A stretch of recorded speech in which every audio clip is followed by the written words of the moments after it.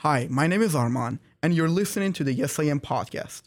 At this podcast, we have vulnerable and authentic conversations full of integrity with guests about their life stories and how it influences who they are today.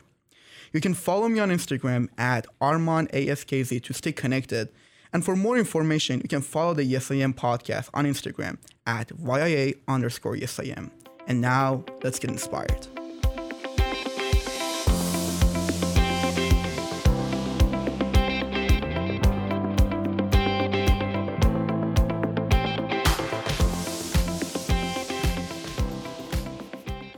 My today's guest is curious, creative, and a puzzle solver. He is a chief strategist of the Provenance Network, Dan McMorris. Welcome to Yes I Am podcast, Danny. How are you doing? I'm good, Arman. Good to see you today. You sent me a message last night saying go easy on me. So are you ready? No, I want you to go easy on me. It's my first podcast. I've never done this. It's going to be fun. It's going to be fun. One of the things about you that you see the world in a very interesting lens.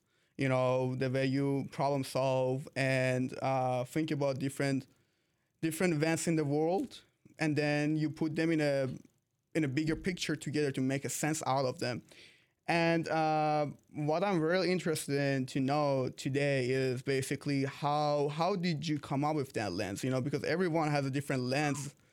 How everyone has a different lens that they use to see the world, but yours is unique. You know, as much as everyone's lens is unique, the way that they interpret different problems and different situations. So to start that, I want to ask you this question. Okay. Who are you behind the closed doors? And what would it take for you to open the door and let everyone see who you are? Wow. Who am I behind closed doors? I think that I am honestly just a normal dude behind closed doors. Um, and what would it take for to let those, to let the doors open? There's a lot of you're correct. I've got a unique perspective, Mhm. and it comes from a history of redefining problems and reframing in the context of situations. And often that gets a different perspective. And you do that long enough, and I don't know that there's a pressure, but there's an expectation.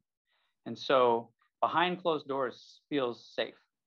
But, right. So relatively few people, you're one of them that understand at least um, how I can see some things. What it would take, I think.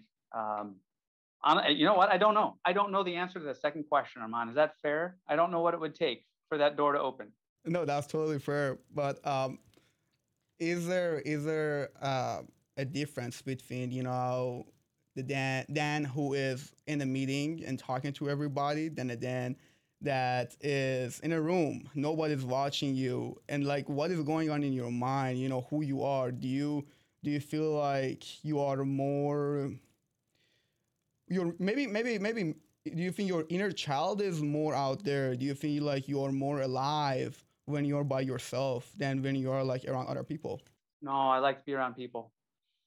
I like to be around people. But when I am by myself, I try to do things to balance, right? Whether it's, music or reading or Yeah. a hike. Try to do something that's completely opposite what it is that I do or what I'm asked to do or must do in certain situations, either for work or problem solving. So I try to do the opposite. Try to balance, left, right brain, Mhm. and right, that whole thing. Just try to balance it out, bud. If I am sitting in the same desk with you in high school, who are you? In high school, Yeah. uh, high school, I was a little bit across the map. The theme for me, Armand, what you're alluding to in terms of seeing through the different lens. I didn't have a group in high school. All groups were my group. I was, in the band. I was in the choir. I was on, the stage. I was in the the student government. I was on, varsity athletics. I just kind of did whatever. I did everything. And I think it's that kind of broad view that honestly set me up. So, sitting next to me in high school or at the same desk or whatever, anything's fair game, whether it's, the game of chess or whether it is a book club or it's, talking about what happened last week at the football game. It's, all of it was open. That's high school for me. That was my experience in high school. So you were like, if you want to like put yourself in a group of people that are in high school, like, would you say you were the cool kids? You were more of that person that's like more into sports, or like you were more into someone that like had your own time, and shy? There was no group. I was just across groups. Like, I didn't tend to hang out with those that were, heavy drug users or like that group, but everybody else, yeah, hang out with all of them, just doing whatever. That's what I was doing, Armand. That's the honest answer. And I didn't care really what people thought, right?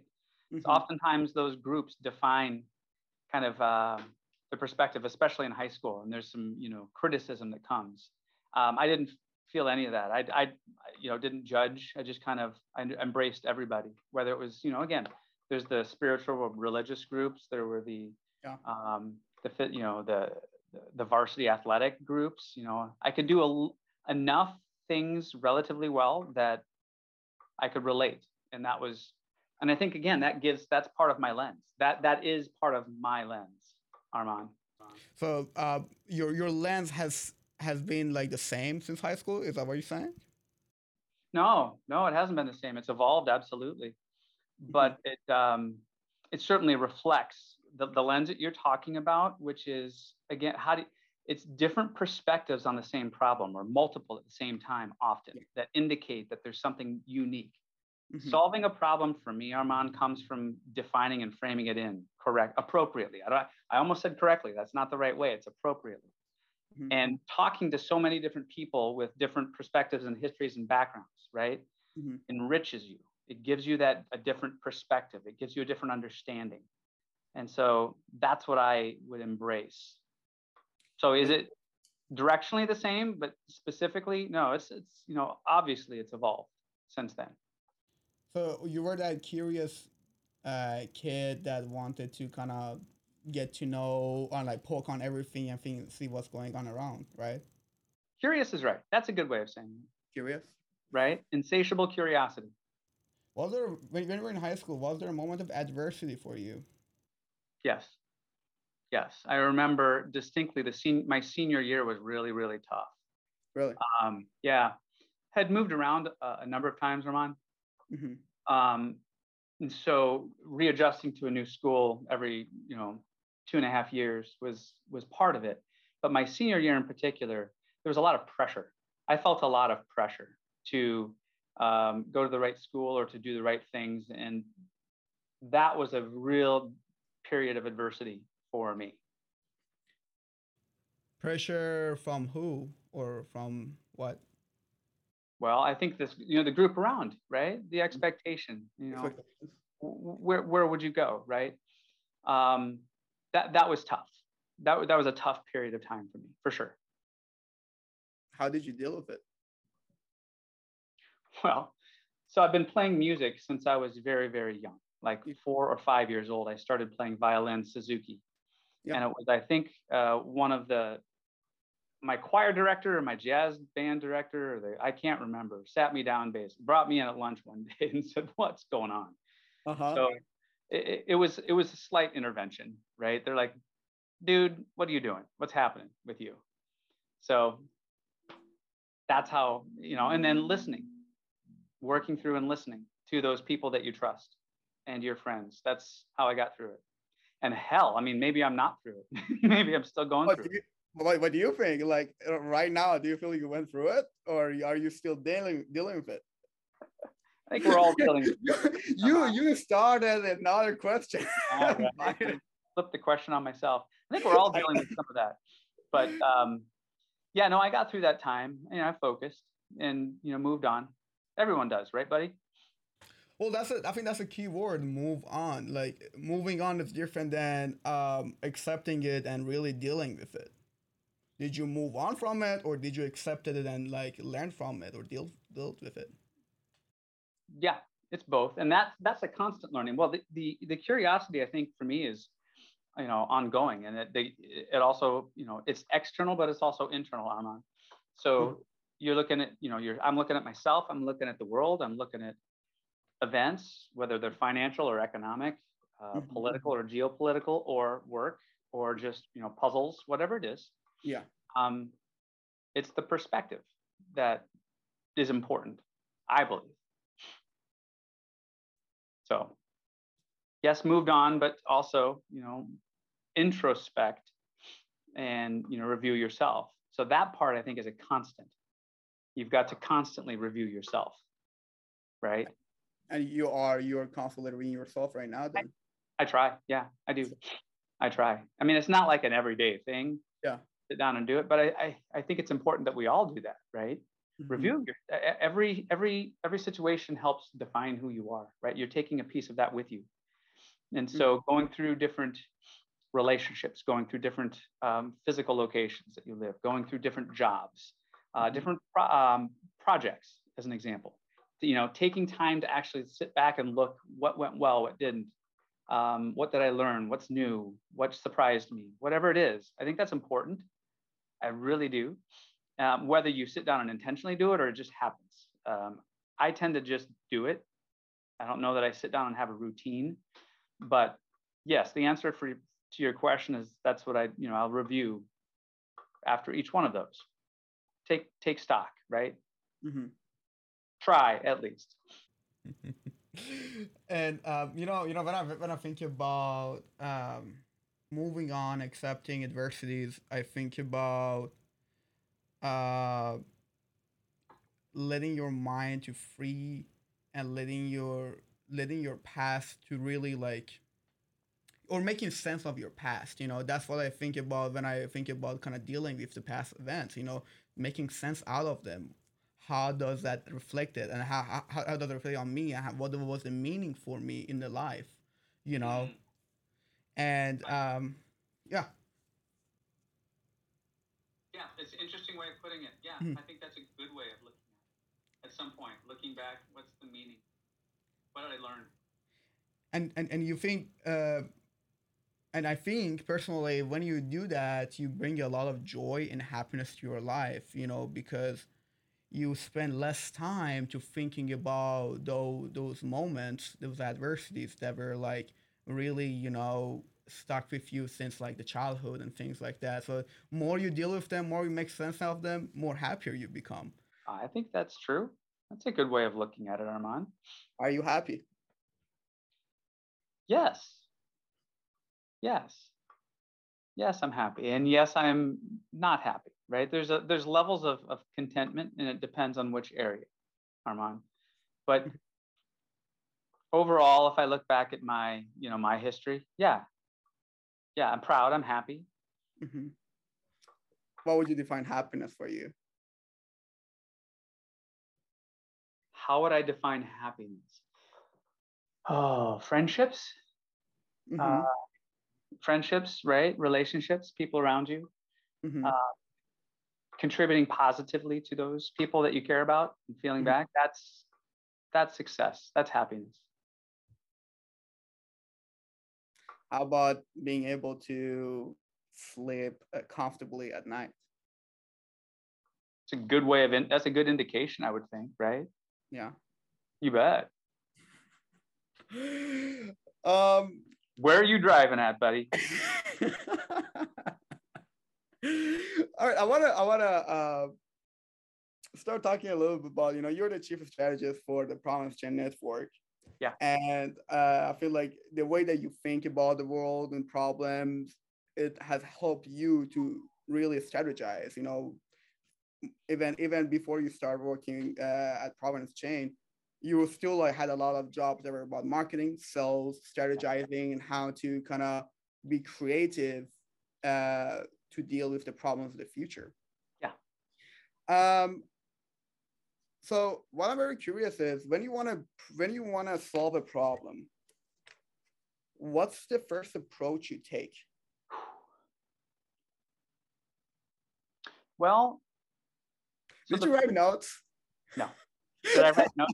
No, you're seeing this live. You told me not to. You said just show up. So I'm uh, I'm digesting your question, Armand. I mean, you've heard me say this before, and I yeah. think you challenged me in terms of the intuitive side versus the analytical side, and it was an excellent challenge.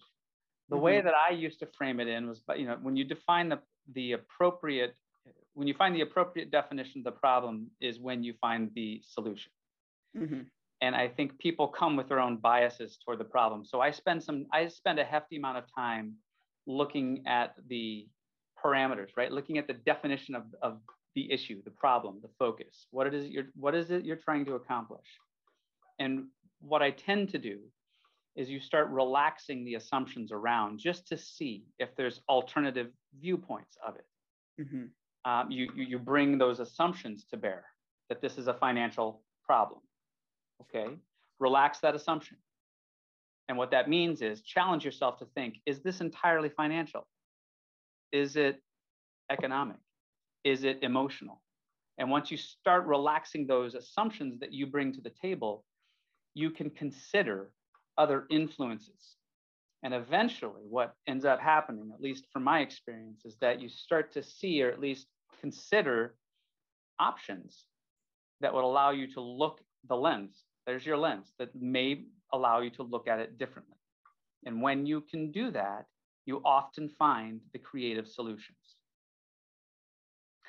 I'll say it more definitively than that, Armand. It's not until you can do that that you will find the most effective creative solutions. Can you repeat that? I don't know that I can. Isn't this recorded? Rewind that. It's not until you are willing to look and relax some of your assumptions to consider other alternative viewpoints that you will find the most creative and effective solution to a problem. So that's just like in a very simple way of saying, look or think about it outside of the box. Yeah. Yeah, and there's a way to think outside the box. But you challenged me on, a call over here a while ago, is that sometimes that happens systematically and sometimes it's intuitively. Sometimes you naturally do it. And I think both of those, I was reflecting on what you said. I'm like, yep, that's yes, right? Or actually it was, I think, Mary Lou, but regardless, it was, that is a very, very positive way of approaching it too. Sometimes it's just intuitive. And you let your body and your experience, you understand and you trust it. Mm-hmm. The other side of it is that sometimes it takes, you could benefit from a structure. And so one of the structures that you could bring to this is to start writing down the assumptions that you have about the issue, about the problem. Start writing it down. Mm-hmm. It's a financial problem. It's a distribution problem. Start figuring it is localized in the United States. It is whatever it is that are your assumptions. Don't limit yourself. Just write them down and systematically go through each one of those and relax the assumption one by one and see if you see indications that maybe there's other influences at play. Because again, it can help you. My particular view of the world, what's happening now, in my view, is that we are in the middle of a financial system shift. Yeah. Right. And that is driven from economics. And so I personally believe that we are also in the middle of World War whatever. I think that is informational and economic, potentially biological, and there's a different ways to you get there. Not to go off on that tangent, but the point is that if you start writing some things down about your assumptions about the problem or the issue and relax them one by one systematically, you start to question, you're challenging your own bias.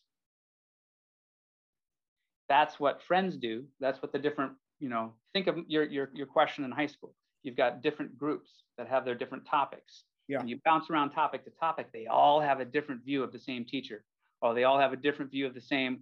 That was what the experience was, or what was most important. And so if you only view the problem through the lens of your strength, you're going to find a solution that is only to your strength, but it may not be the appropriate solution. So you got to open up to different perspectives and then engage people in conversations, talk about it, challenge. So it needs to be that also needs to be a part of it, Armand. And that's the process. When you ask me, right, how did the solution for the PCN came about the same way? It's not just limited by tracking a product. I mean, that's unique, right? That's the way most of our competitors did it. We took a completely different approach and we targeted the supply chain. And so once you do that, you can get the transactions and then you can suddenly interject, evidence. And we've got a whole nother solution set to bring to bear because we weren't limited by just what the problem set was. So that's the approach. And again, I think your challenge to me, whether it's intuitive or structural, right? I used to come at it from a very structural standpoint, right? Very, had a process, but it also can happen intuitively, right? You can just have a natural reaction. And I think that's both are completely healthy, both. I mean, you're doing it for so many years. Is it intuitive right now for you?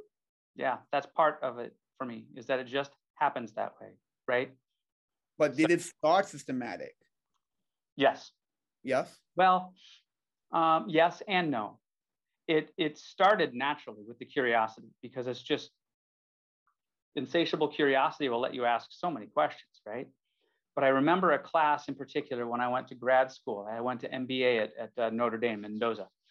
And there was a creativity class. And they asked, is creativity taught or is it innate? That was the very first question. I'm like, wow, all right. Interesting.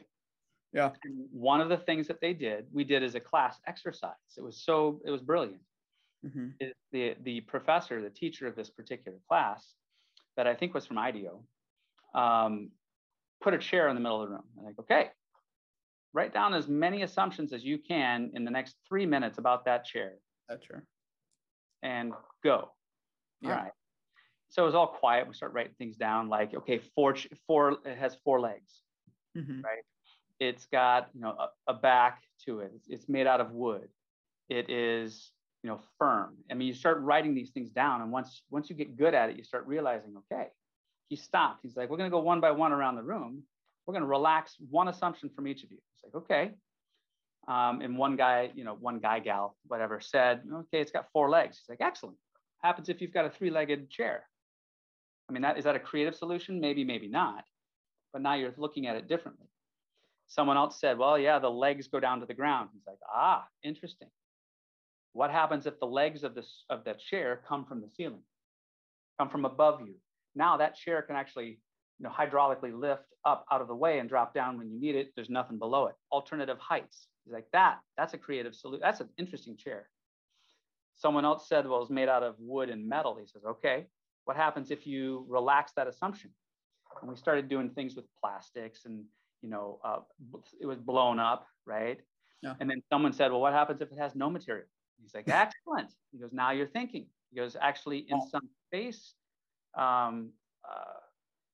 space rockets or whatever, they actually have chairs that are made out of air or like at a certain area. And once you start sitting down, a jet of air will actually push against you to keep you in place. So there is a physical chair. It is a functional chair. It serves the same purpose in a different way.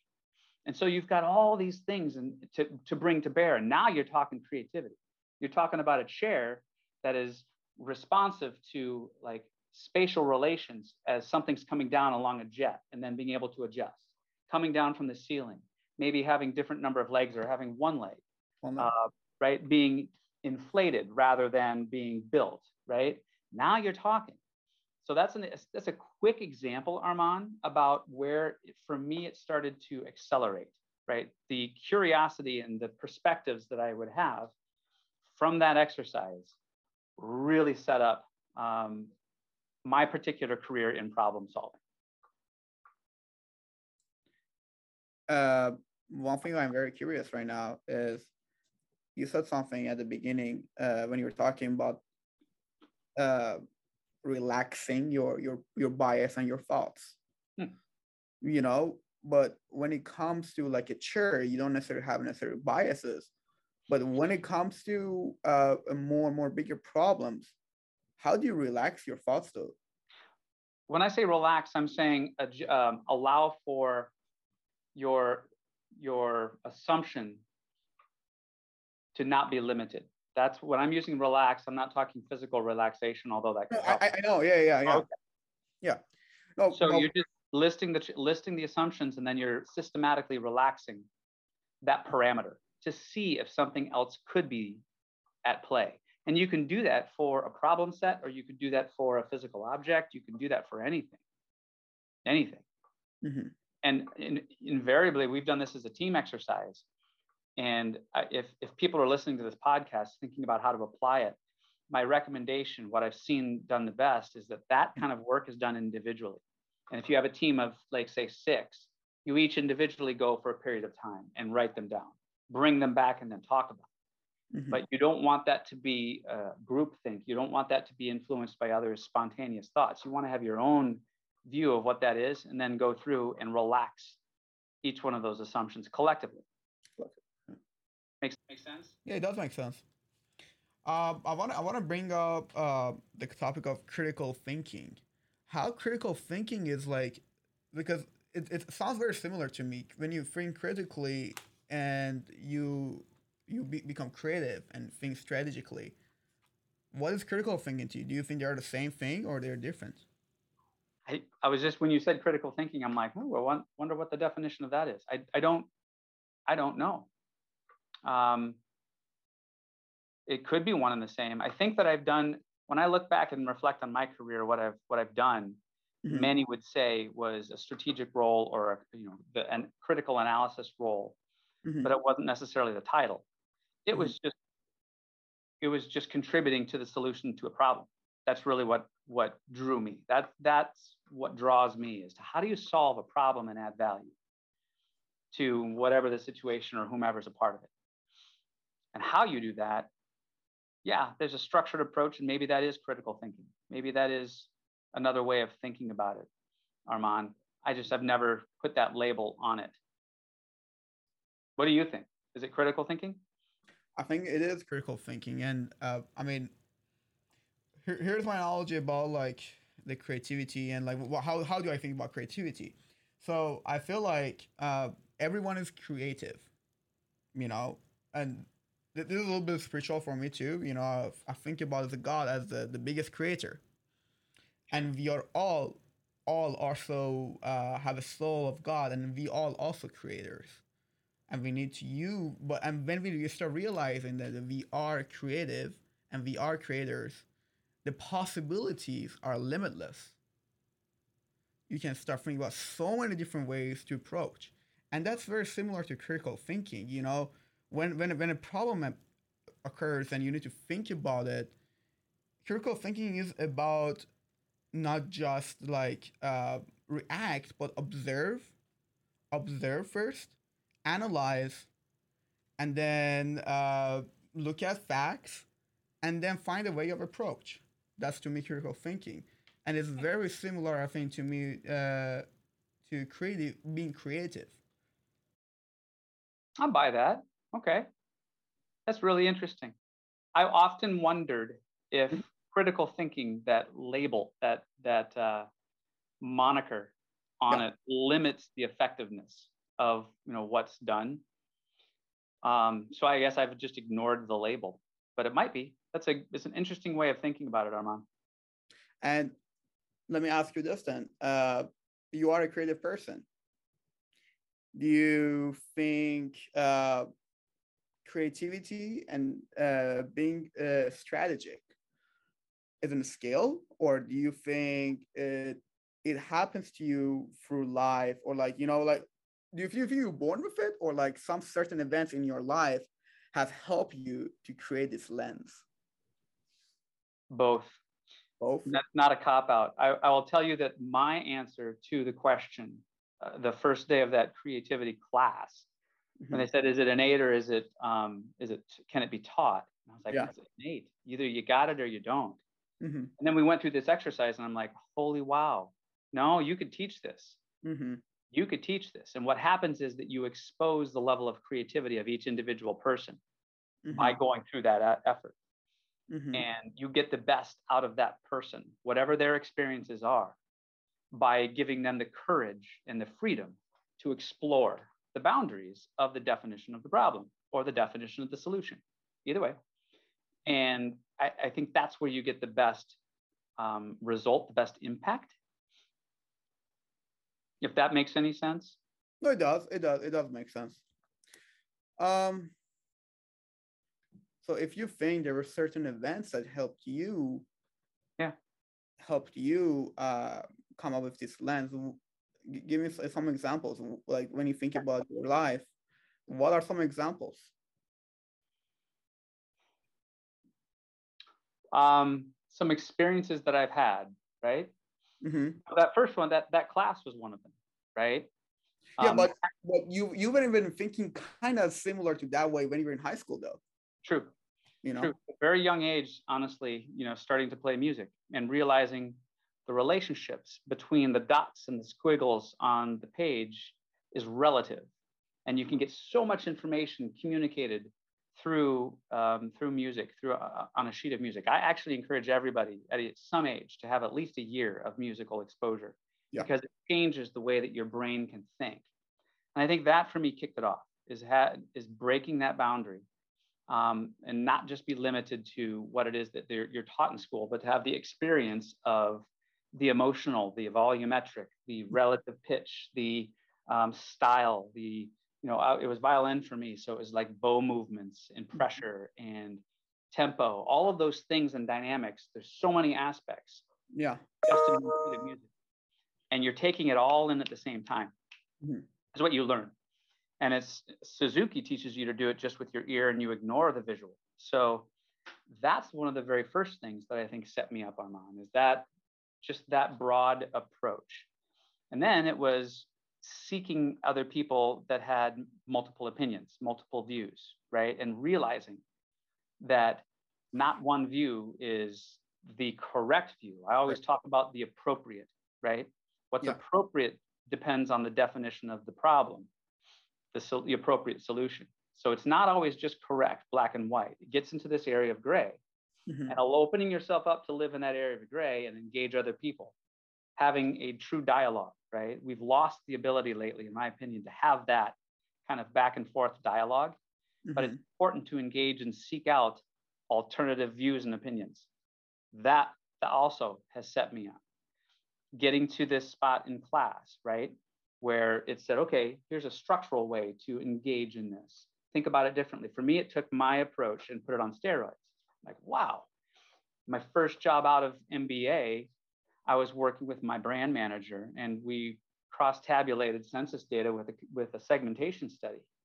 And by doing that, it had never been done before. In the way that we did it, we were able to look and observe and find opportunities to reposition brands for growth. And it was a phenomenal exercise. And that one actually, got recognized at the company level. So there was a lot of pride for me there. I was like, wow. Yeah. Made all the directors their bonuses because of work that my manager and I did on that project in that way. But it was a creative way of approaching it. And then, the very next one, I had to rebuild an entire supply chain and we had 3 months to do it. Yeah. And when you get dropped into the trenches like that and you experience, right, there's very few experiences that are any better than that type of experience in exposing you to problem solving, because you have to do it.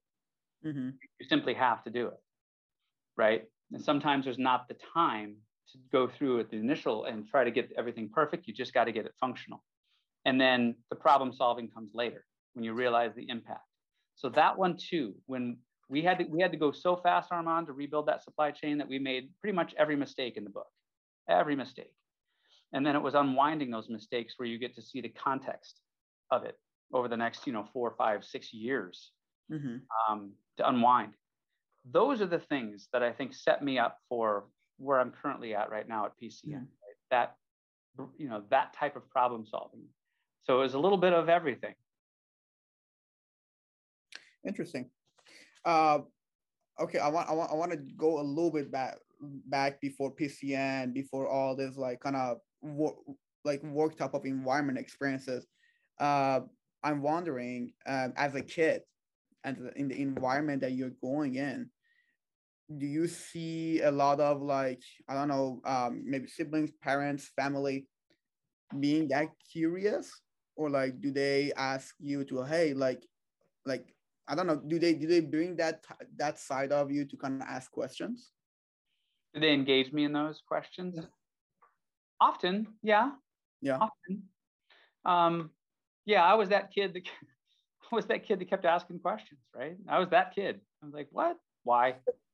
But you know, Dan, here's the thing though, like I feel like that's just like in the nature of any kid, you know, when you're a kid, I agree. Like you're like, okay, what is that? What is this? You know, you keep just pointing and asking. And there are some people like you that keep growing up and still asking that. Right? And I feel like sometimes it has to do with how those questions being answered. Did someone take the time to sit down and help you to answer those questions when you had them? Or even how did they answer you? You know, some people say, okay, like Cheif, that we both know, you ask him a question and says, okay, what do you think? You know, like that's one of the ways to answer your question. What do you think about the answer? Do you think? Sure. Yeah. Sure. Yeah. I agree. There's different ways. I can recall in high school, my summers were spent doing actually competitive marching band and drum corps. Yeah. And I ended up becoming an instructor. And I remember as an instructor, we were sitting back and we looked at what it is that we had to do.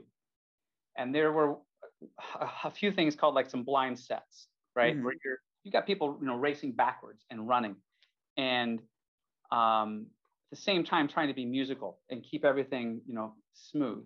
It's one of the most difficult things I've done. I've done every sort of athletic event, that you could think of: basketball, track, football. And this was the most strenuous that I've ever seen. We couldn't get through a 10-minute show. And by about 6 minutes in, we were all exhausted because of what it was that we could do. We sat down as a team, as the leadership team. And we just said, you know what? We're just not going to tell the kids how hard this is. We're just going to tell them what is needed, and they're going to figure it out. And so that's what we did. And even the judges, as they were looking at it, they're like, "How the heck are you doing it at this pace? And how did you do this?" Mm-hmm. And the kids they would go running over lunch, in the middle of the heat in the summer. We just didn't tell them that there was any limitation. Go get it. That type of experience and encouragement, Armand, is one of those life-changing, perspective-changing events. And that was right. And so we were empowered from the director to go and explore and do this. And then we had success with it. So seeing that whole thing through, that's another thing that I think shaped my confidence in using this, right? Mm-hmm. Is that I had it nurtured. We had it built. We supported, applied. Now go do something impossible. And once you do something impossible, or that other people think they're impossible, your definition of possibility changes. It just does. There's no way to say it other than that. Mm-hmm. Is that maybe that event right there also helped me limit and move back the boundaries, right? So that I'm not necessarily limited by what other people think is possible and not. I just don't accept that anymore. I've seen it. I've lived it. So that was a very shaping event, I guess, probably in my career path, right? 100%. It might be different for others. 100%. Like it's very similar for me. When I was growing up, I was always like, say, okay, like what is that? What is this? Begging questions too, like any other kid. And my mom would always be like, okay, what do you think? My mom would always like led me to elaborate first before she gives me a definite answer. And she always to tell me there's no definite answer. Isn't that? Yep. And I feel like that helps a lot with like understanding that like possibilities are limitless. You know, there's nothing such as impossible if you think about it that way. Yeah. Oh, actually, let me ask you this: do you think there's anything that's impossible? We just set ourselves up for that one, right? I would imagine that there are. You think so? Yeah, where that line is, I don't know that I could give you the answer. Is it possible for me to jump over a mountain? Oh. Well, I mean, go back to the creativity class, redefine the problem. Now you can say if you know, assisted with, you know, yeah, sure, okay. Then you start thinking differently. But I think maybe that's part of the approach, Armand, is that, you know, you're redefining the boundaries, push them back, and you start to see a world of possibilities. And it's exciting, right? It actually truly is exciting when you can work together to solve a problem. Is anything impossible? A good question. I'm actually going to have to think about that one, buddy. You know what? You know what? I'm actually interested. You know, the fact that you said, is it possible to jump on top of the mountain? That comes down to this. What's your definition of jumping? Yep. You know, like I will tell you this though, with certainty, that if you think it's impossible, you're done. You're done. Yeah, 100%. But right? like, think about like, I don't know, I'm gonna get a parachute, gonna go up. You know, there are definitely different ways. You know, and just like how much I feel like when you're creative, you also expand the definitions. You must. You must. By definition, you do. Yes. And you're reshaping. So that's why I don't talk about the correct answer or the correct solution. It's the appropriate solution.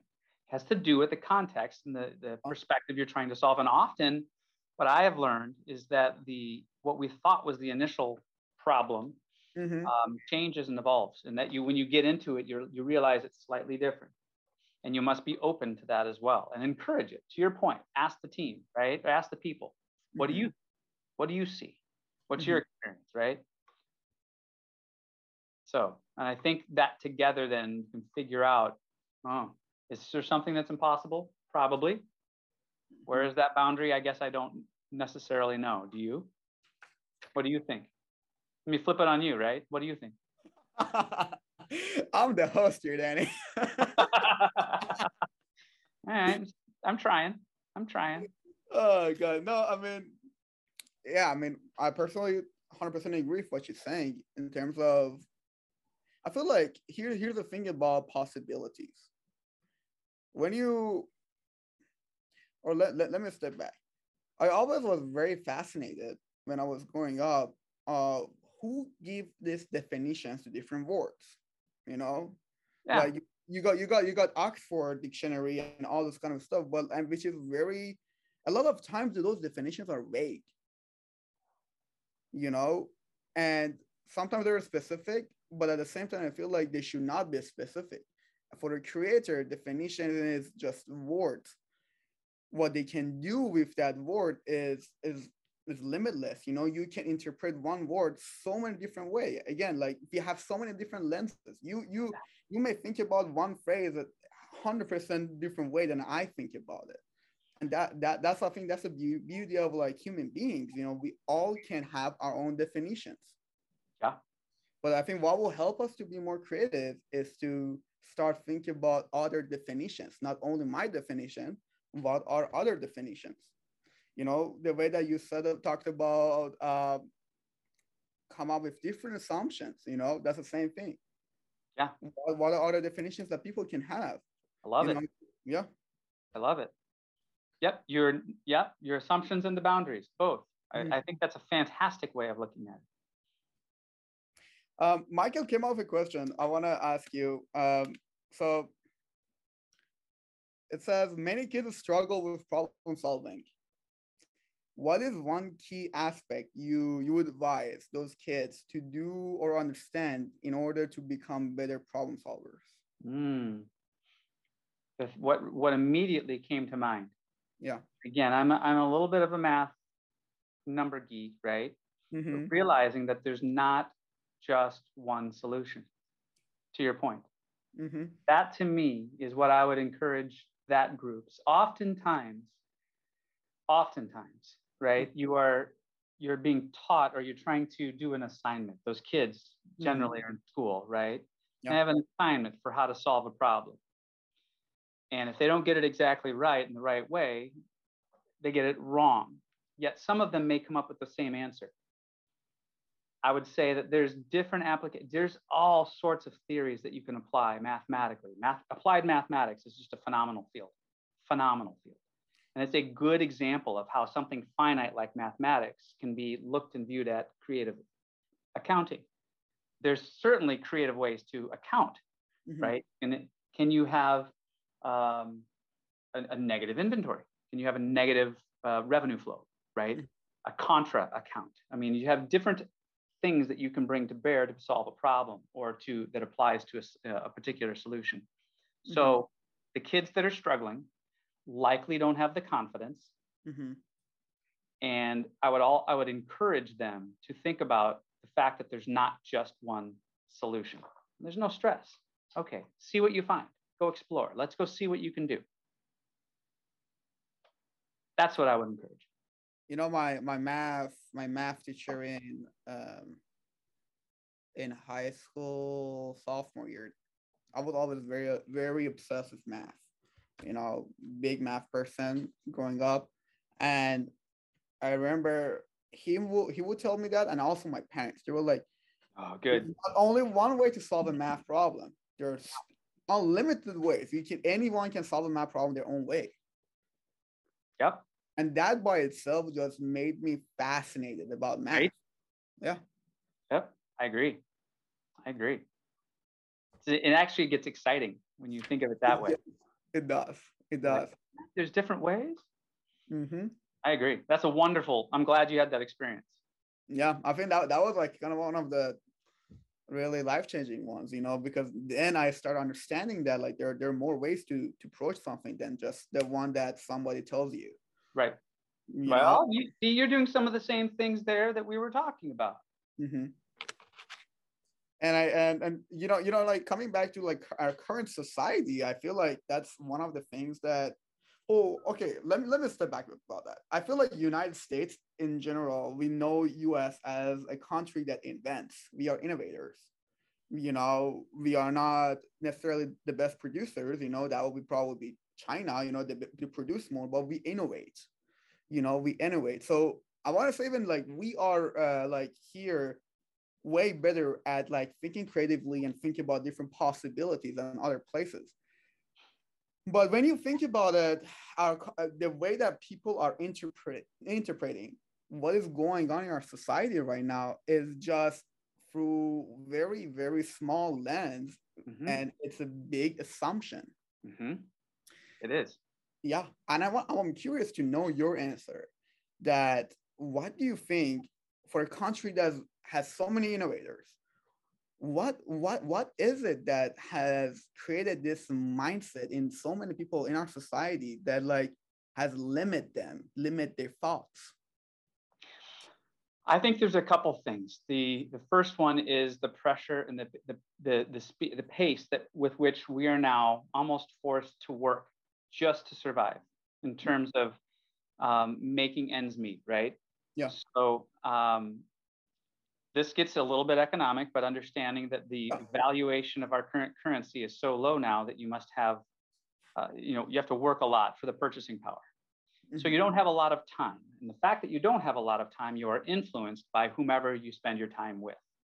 And so the media, in my mind, has a very significant role to play here in how they view and what they're presenting. And at some point, in my career, Armand Young is, whatever. I actually worked as a DJ, a radio DJ. Yeah. And at that time, I was in junior high or high school, and there were something like 400 different independent media companies. And we're now down to a handful, 6. There's been a consolidation. And not only that, but there was a law that was relaxed, and you're not required to show multiple sides of an issue. You can actually just show one side. And I think if we perceive what we see in the media as fact, you are going to be influenced by just that channel. And keep in mind also, Armand, that my news director back in radio taught me this. He goes, Danny, news is an acronym. It's notable events, weather, and sports, NEWS. It does not mean fact. It just means notable events, weather, and sports. There's news. Mm-hmm. What I hear people talk about news, they assume that it's factual. And in often cases, it is just a perspective. And so you must seek out other perspectives at exactly the time when you have the least amount of time and energy probably to do it, in order to gain a perspective of what's going on truly. Mm-hmm. That's part of the challenge too, Armand. And I feel like other than only the news itself, another challenge that we have is the fact that this whole social media thing, it also gives you a headline and a perspective, not even a headline, a perspective about the headline. And that triggers a lot of emotion. It sure does. That's a great point. People don't have the patience, or that they've not sought to go into the details. They will read the conclusions, right? And it's part of why part of the PCN solution challenges that right there. It's no longer acceptable to tell me your interpretation of the evidence, show me the evidence, and allow me to evaluate. And I think we've lost a little bit of that drive, right, in terms of our country. So the country of innovators is stuck potentially. I don't think we're stuck innovating. I think we are stuck executing. We have problems on execution of the innovation. We will always be a country that challenges. But I think that's part of it, is that you must seek out, right, alternative views and get into the information yourself. See the evidence, not just somebody's presentation or their conclusion of the evidence. Think about it this way, Armand. Back in the 70s, when I was first watching the news, you had Walter Cronkite, for example, on as the anchor. Okay. And there was 3 channels, right? ABC, CBS, NBC. And he would be, and all of the anchors would be just telling you, it was a one-way communication. As you read the newspaper, it's a one-way communication, right? If you have a physical newspaper. But something changed in the 90s that completely destroyed the power of that right there. And that was the internet. And the fact that now we have message boards that can make it a two-way communication or a multi-way communication. You can have a dialogue directly back and forth and challenge assumptions. That changed the game right there. And I think that is a threat to whomever is in power. And so part of it is they want to control the messaging inside of whatever channel they have. Back to your original point, right?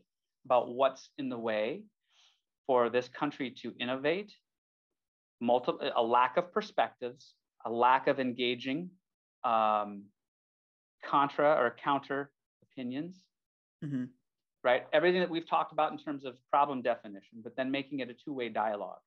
Yeah. I think those things would enhance, make it better. I love that. And right, and it's a country that's a free speech. Let's leverage, right? That's also, I don't think, a coincidence, Armand. Think about it. If we're the country of innovators, the reason that you can do that is because you can make challenge assumptions. You can have a difference of opinion. Science, if you look at the history of science, it's constantly challenging conclusions. That's the definition of science. I disagree with anybody that says science is settled on any topic, regardless. And that's not indicating my stance on anything that's out in the political realm right now. Mm-hmm. It's just fact. Science is constantly challenging and looking to either continually disprove a negative or prove a positive. But it's impossible to prove a negative. It's impossible. So you must do one of the other two, right? Disprove the negative or prove the positive. And seeking that out is really what we need to be doing more of, I believe, to answer your question. So you said disprove the negative or prove the positive. Right. So you either continually disprove the negative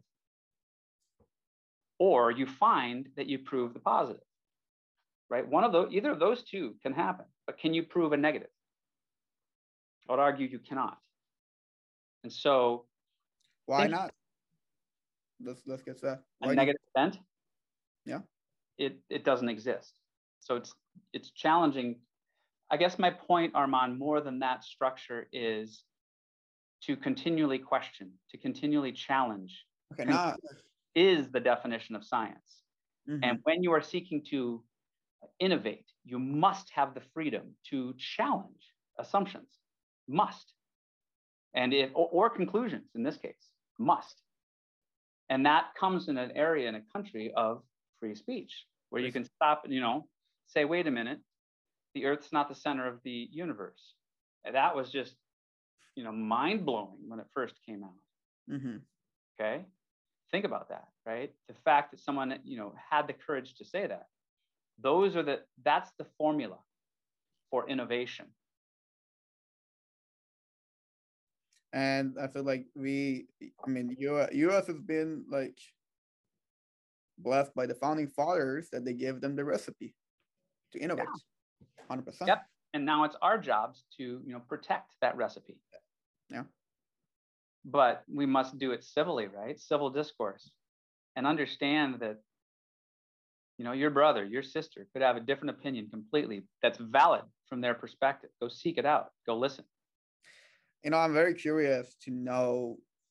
I mean, this is not necessarily something we need to talk about right now, but like, did they think about innovation when they came up with the recipe, or they came up with the recipe and innovation was the child? You know what? That's a great question. But I do know that in 1918, think back to when Einstein was looking at working at the patent office, they thought that they had, this was the late 80s, in 1800s. And in the late 1800s and mid 1800s, they thought that everything that could be invented was invented already. But there was such a massive push, right? Yeah. So it also was, coupled by the fact that we had a meritocracy here, where if you worked hard, you were rewarded with the benefits of your ideas. You reaped the rewards. So I think that also is part of it. And what was it intentional? Was that the objective? I don't know. But I do think that the founding fathers, this is not unique. This is not new. These problems that we're facing as a world. And you can look and learn from history. But we are the only country in history to have ever been founded on freedom. And so from that perspective, it's an experiment, right? We're a couple 100-year-old experiment that was founded on freedom. And I think we need to engage that in order to innovate. That's part of the innovator, right? Is having the freedom and then the courage to challenge boundaries, assumptions, definitions. Let's just replay the entire podcast. You start thinking about it that way. Was it intentional by the founding fathers? I have no idea, but that's a fantastic question. People that are going to listen to this there might be people that are facing a lot of challenges and they hit the wall a lot. And sometimes, I feel like if you want to think about happy, successful people, which is only, in my opinion, 5 to 10% of the whole population of the world. When they hit the wall, they fall down. They don't break the wall and move on. So as a puzzle solver, as a strategist, what do you do when you hit the wall? What do I personally do when I hit the wall? Yeah. Well, I tend to hit it again. I do. I tend to, you pick it up and you try again. And if you define happiness as only having, success, I think you're setting yourself up for some disappointment. I don't think happiness has anything to do with like success necessarily. Oh. No, happiness is all about how you feel within yourself. I agree, but I would submit to you that likely the 90% that you were talking about that might be unhappy might have that as part of their definition of success. That's part of it, is to redefine it, right? What is success? What's happiness? you know. Mm-hmm. And I think it's different for each person, and to embrace that, I think, is really truly the important part. What are your personal strengths? What do you bring? What's unique about Armand? What's unique about Mike? What's the Danny? Whatever. What's unique, and how do you bring that and fully live and embrace the value of what it is that who you are to society? And I think then when you are helping others, I think is also an important aspect of happiness. Mm-hmm. Truly, when you help other people, then it comes back to you. And Mm-hmm. that's what I would encourage, right? So when you hit that wall, whatever the proverbial wall is, if it's Yeah. failure, if it's resistance, if it's lack of time, if it's a personal event in your life, whatever it is, you don't let it stop you. It's Sounds simple, but yeah. I think it's a part of it. I feel like when you think about it creatively, when you hit the wall, you have even a couple of different options. You can go around the wall, you can destroy the wall, you can climb the wall. There are so many different ways, to deal with the obstacles. You can go in a different direction. Go in a different direction. Yeah. Right? Mm-hmm. Remove the wall. I mean, ignore the wall. Mm-hmm. Yeah, ignore the wall. Yeah, they're just like, and you even can think about the wall never even existed. Yeah. That's my ignore it. Yeah, ignore it. Ignore it. Don't accept it as a limitation. I know it sounds strange to have that example. That it means a little vague. Not vague is the wrong word. It's ephemeral, right? It's not specific, but I think that those are some of the thoughts, right? Mm-hmm. They would have. Get yourself up, do it again, and then happiness, I think, comes from helping. I believe, at least mine does, helping others. And once you do that with your gifts, or you share them, then you're truly happy, right? I think you have a chance to be happy. And I feel like if you walk around a college campus and ask like people, what do you want to do? A lot of people will say, I want to help. I want to help people. I feel like that's at least, at least from a lot of conversations that I had with people, like, I want to help people been a very, very, very common answer. But why and how they want to help people has been the questions that has not been answered. I think it's different for each person, don't you? Oh, it is 100% different for each person, how and why they want to help. For sure. Yeah. And till you, I feel like till you figure out how and why, mainly even why, you just gonna, you're just gonna go turn around. Yeah, I agree. Well said. I'm glad you came onto my podcast, Armand. Thank you. Okay, Michael came up with a very great question. I know we moved kind of a little bit from the innovation topic, but I want to ask you. It says, at what point does innovation turn into destruction, or is that even a possibility? Who says in order to innovate, you are often destroying? Mm-hmm. There's a creative destructive process that happens. So I'll tell you one of the first solutions I did after I did the supply, rebuilt the supply chain. I was presented with a problem from another very large, company. And I realized that, wait a minute. If we ran this backwards through the system, we could actually solve it. Mm-hmm. And so we destroyed the system. We destroyed it. We ran it backwards, and we're able to solve and innovate, bring something different to the table. So yeah, you're going to destroy something, whether it's an assumption, a perceived limitation, an actual limitation, a system, something physical. There's going to be a destructive process, I think, in innovation by nature. That's, I guess, maybe a strong hypothesis. I don't know. I hadn't thought it through entirely until you just said it, Michael, but that's an excellent question. I think it's an amazing question, yeah. We're getting close to the end of the podcast. Danny's so happy. I can relax now. Okay. Oh God. But I have a couple questions left. First question. These are going to be a little bit different than the problem solving. Okay. But it will be more about a life of the life of a problem solver. Aren't we all problem solvers, Armand? We are all problem solvers, but do we all know we are problem solvers? Okay. The life of a problem solver. Okay. Yeah. What is your question? When was the last time you cried, and why? Just the other day. Just the other day? Yeah. A friend of mine was in a lot of pain, and we were actually talking spiritually about God,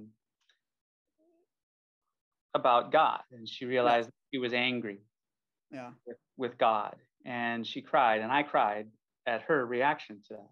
So it was a personal revelation. That was the last time. And it was just a couple of days ago, sharing that moment together, right? Mm-hmm. Vulnerability. And it was, I guess we were problem solving life, right? Mm-hmm. She's facing some challenges. And so that for me, boy, it hit me hard. And that hit me hard.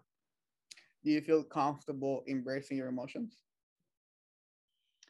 More so now than I used to be, for sure. Am I fully? Probably not. Mm-hmm. But I think to your point, your challenge to me here a few weeks ago, I think that's the intuitive side. Mm-hmm. You just let your body, your brain, your mind, your soul, put it all together and have a reaction. There's some validity in that. You got to trust some of the instincts that you've got. And that's really what you're talking about. Are you comfortable in just being in the moment and having a reaction? Mm-hmm. Sometimes the reactions that we all have are inappropriate. I think we all have to look at that and go, wait a minute, whoa, did I really do that? But as far as having emotions, that is, I think, a skill that everyone has a journey on. I'm still working on that journey myself, way better than I used to be. How about that for an answer? That was a great answer. Danny, I want to add something to it. I feel like being able to embrace emotions is a very important step towards creativity. Because I feel like when you're able to embrace your emotions, you're able to block that bias, the bias that you have towards any problem. Whatever comes to you, if you let your emotions come out first and embrace them before making that decision, there's more likely that you're gonna make a way more creative and a more logical decision. Well, now that's what's really interesting. And embedded in your argument there, mm-hmm. that we are all human, mm-hmm. and the thing that humans share is that we all have emotions. Everybody, unless you're a Vulcan, well, then you're not human. Yeah. Spock, right? That's really, really interesting. The analogy on Star Trek is Spock is a character that actually is half human, half Vulcan, and how he struggles. That's mm-hmm. really what jumped into my head. When you had that example, everybody. We are all human. We all have emotions. There's no way around it. There's no way. No way around it. No way around it. So, you may be onto something there, Armand, is that if you lean in and embrace, maybe you can see more clearly. Some people try to ignore. And I think that is probably not the most healthy way, to your point, of dealing with anything. But it's a great observation. I love it. I'm going to remember that one. I feel like ignoring the emotions, at least for me, it is like more personal. For me, ignoring emotions and not embracing them, it's the same as moving on without solving the emotional problem within you. Yeah, I think that's true. And then you end up with, we all have baggage, right? But then you have it. Yeah. Yeah, it's a limitation, it's an anchor, something in the way. More ignorance, I feel like, will break your back way faster than when you embrace them, and you feel way more fulfilled. Sure. Let's see. That wasn't a deep question at all. My gosh. You cover a lot of ground here. Do you have any other questions, Michael? Do you want to ask? All right, let me see. I have a lot here, to ask you. Lord. Okay, how about this one? Yeah, this actually, I'm curious how you're gonna answer this question. Do you feel respected for who you are? That's an interesting question. Is it, you know, it's interesting, Armand, because, you know, I'm reaching out to friends that I haven't talked to recently. That's one of my efforts right now that I'm trying to Yeah. do. Old friends, right? College acquaintances, college friends. Mm-hmm. And people's perspective of who you are is based on when they knew you, right? Mm-hmm. So everybody is evolving. Everyone is growing and changing. Yeah. So their answers are different, right? Mm-hmm. Their answers are different. So do I feel, you know, respected for who I am? You know, certainly from, you know, the people that understand what I do and who I am. Yeah, those closest to me, for sure, for sure. But I think that's also because I'm becoming more confident in who I am and what I, you know, what my approach, what I bring, what I don't engage people where I've got my, you know, flaws or I've got my gaps. And I Mm-hmm. think that also has to do with the respect. I think. Mm-hmm. I don't know. That was a bumbly answer, but I think that's an excellent question. I feel like a follow up to that would be: do you care if you're respected? Ooh, yes. In certain areas, I do. In other areas, I don't. It's so interesting. Some places I don't really think. I'm not drawn from respect Mm-hmm. for people who, for example, maybe I don't respect, Mm-hmm. or if I have a different value than somebody else, I am less drawn by their perspective and opinion of it as I am my own, or as the people, my peer group, my community, right? My extended community. So yes and no. I certainly do within, you know, family structures, friend structures, you know, working culture, right? The teams that you choose to be around, absolutely. The people that might not hold the same value set as I do, I'm less concerned about their respect for me, and I don't.